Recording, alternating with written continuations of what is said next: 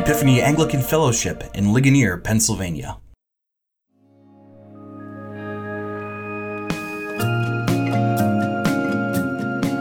Welcome to Learning with the Lion, a community read-through of the Gospel of Mark.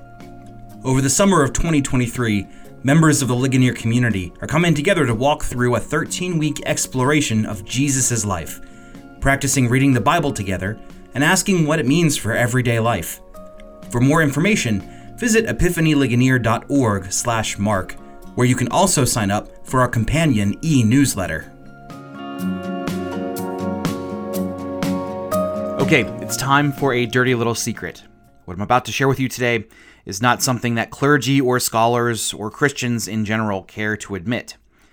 In a world that demands excellence and total understanding and vocational competence, to say, "I don't know," is a PR disaster, an admission of weakness and incompetence and unprofessional laxity. The world responds to this confession by saying, "You don't know? Well, figure it out." But every now and then, "I don't know" is the best and most accurate thing to say. And in our Mark reading this week, we read in Mark 9:39, one of those limits to our biblical expertise, a verse that we aren't sure exactly what it means. Indeed, plenty of scholars say that Mark 9:39 is one of the most, if not the most, confusing and mystical and challenging of verses in the New Testament. Guesses are thrown out, theories are suggested, but generally speaking, no one's quite sure what Jesus means when he says, "For everyone will be salted with fire." That's what 9:39 tells us. Mark 9:39 is this verse. Jesus says that everyone will be salted with fire. What are we to make of this odd quip from Jesus?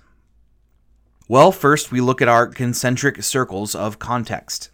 The passage comes at the end of Mark 9, where Jesus outlines the cost of following him. It's a passage that outlines how the kingdom of God is so valuable and the fires of hell are so unquenchable that it's metaphorically worth cutting off a sinning hand or gouging out a sinful eye to gain. And also, it's a passage that Jesus uses to employ the imagery of salt, famous imagery that Jesus uses to highlight the preservative nature of the mineral.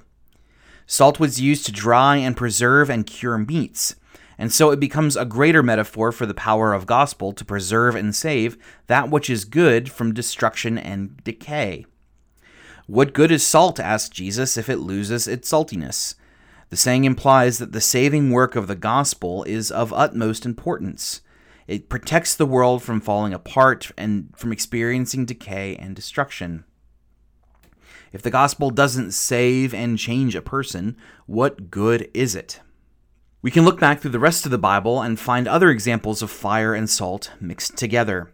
Salt was a part of the offerings of the law of Moses. It was required that salt go into the sacrifices, particularly of wheat and grain sacrifices that were burnt.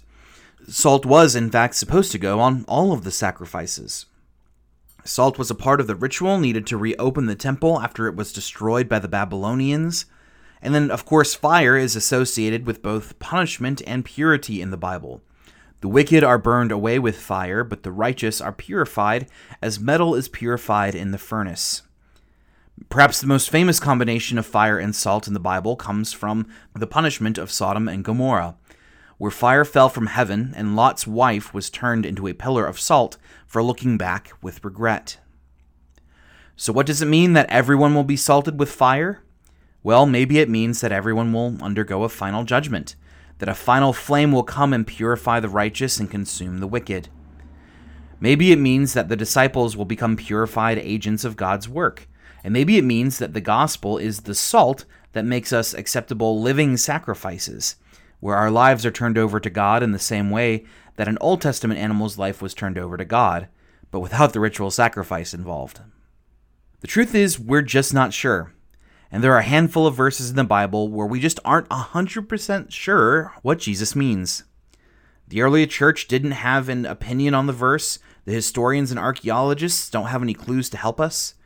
Whatever Jesus meant by this, and whatever Mark meant to tell us by this, has been lost to time. Now, here's why this isn't a problem, and here's why you shouldn't be too concerned about it. First, The core dynamics of the Christian faith don't depend on this verse. It's not like we're sitting here stressing over what John 3:16 means or the important bits of the book of Romans. Nothing about this verse is in opposition to solid Christian teaching, no matter how it's interpreted. Second reason we shouldn't be concerned is that possible understandings of this verse, they all make sense. We're not treading into heresy by how we interpret this one sentence, and this one sentence doesn't set us up for heresy in any other way. Third reason why we shouldn't be concerned about it is we fully grasp 99% of the Bible.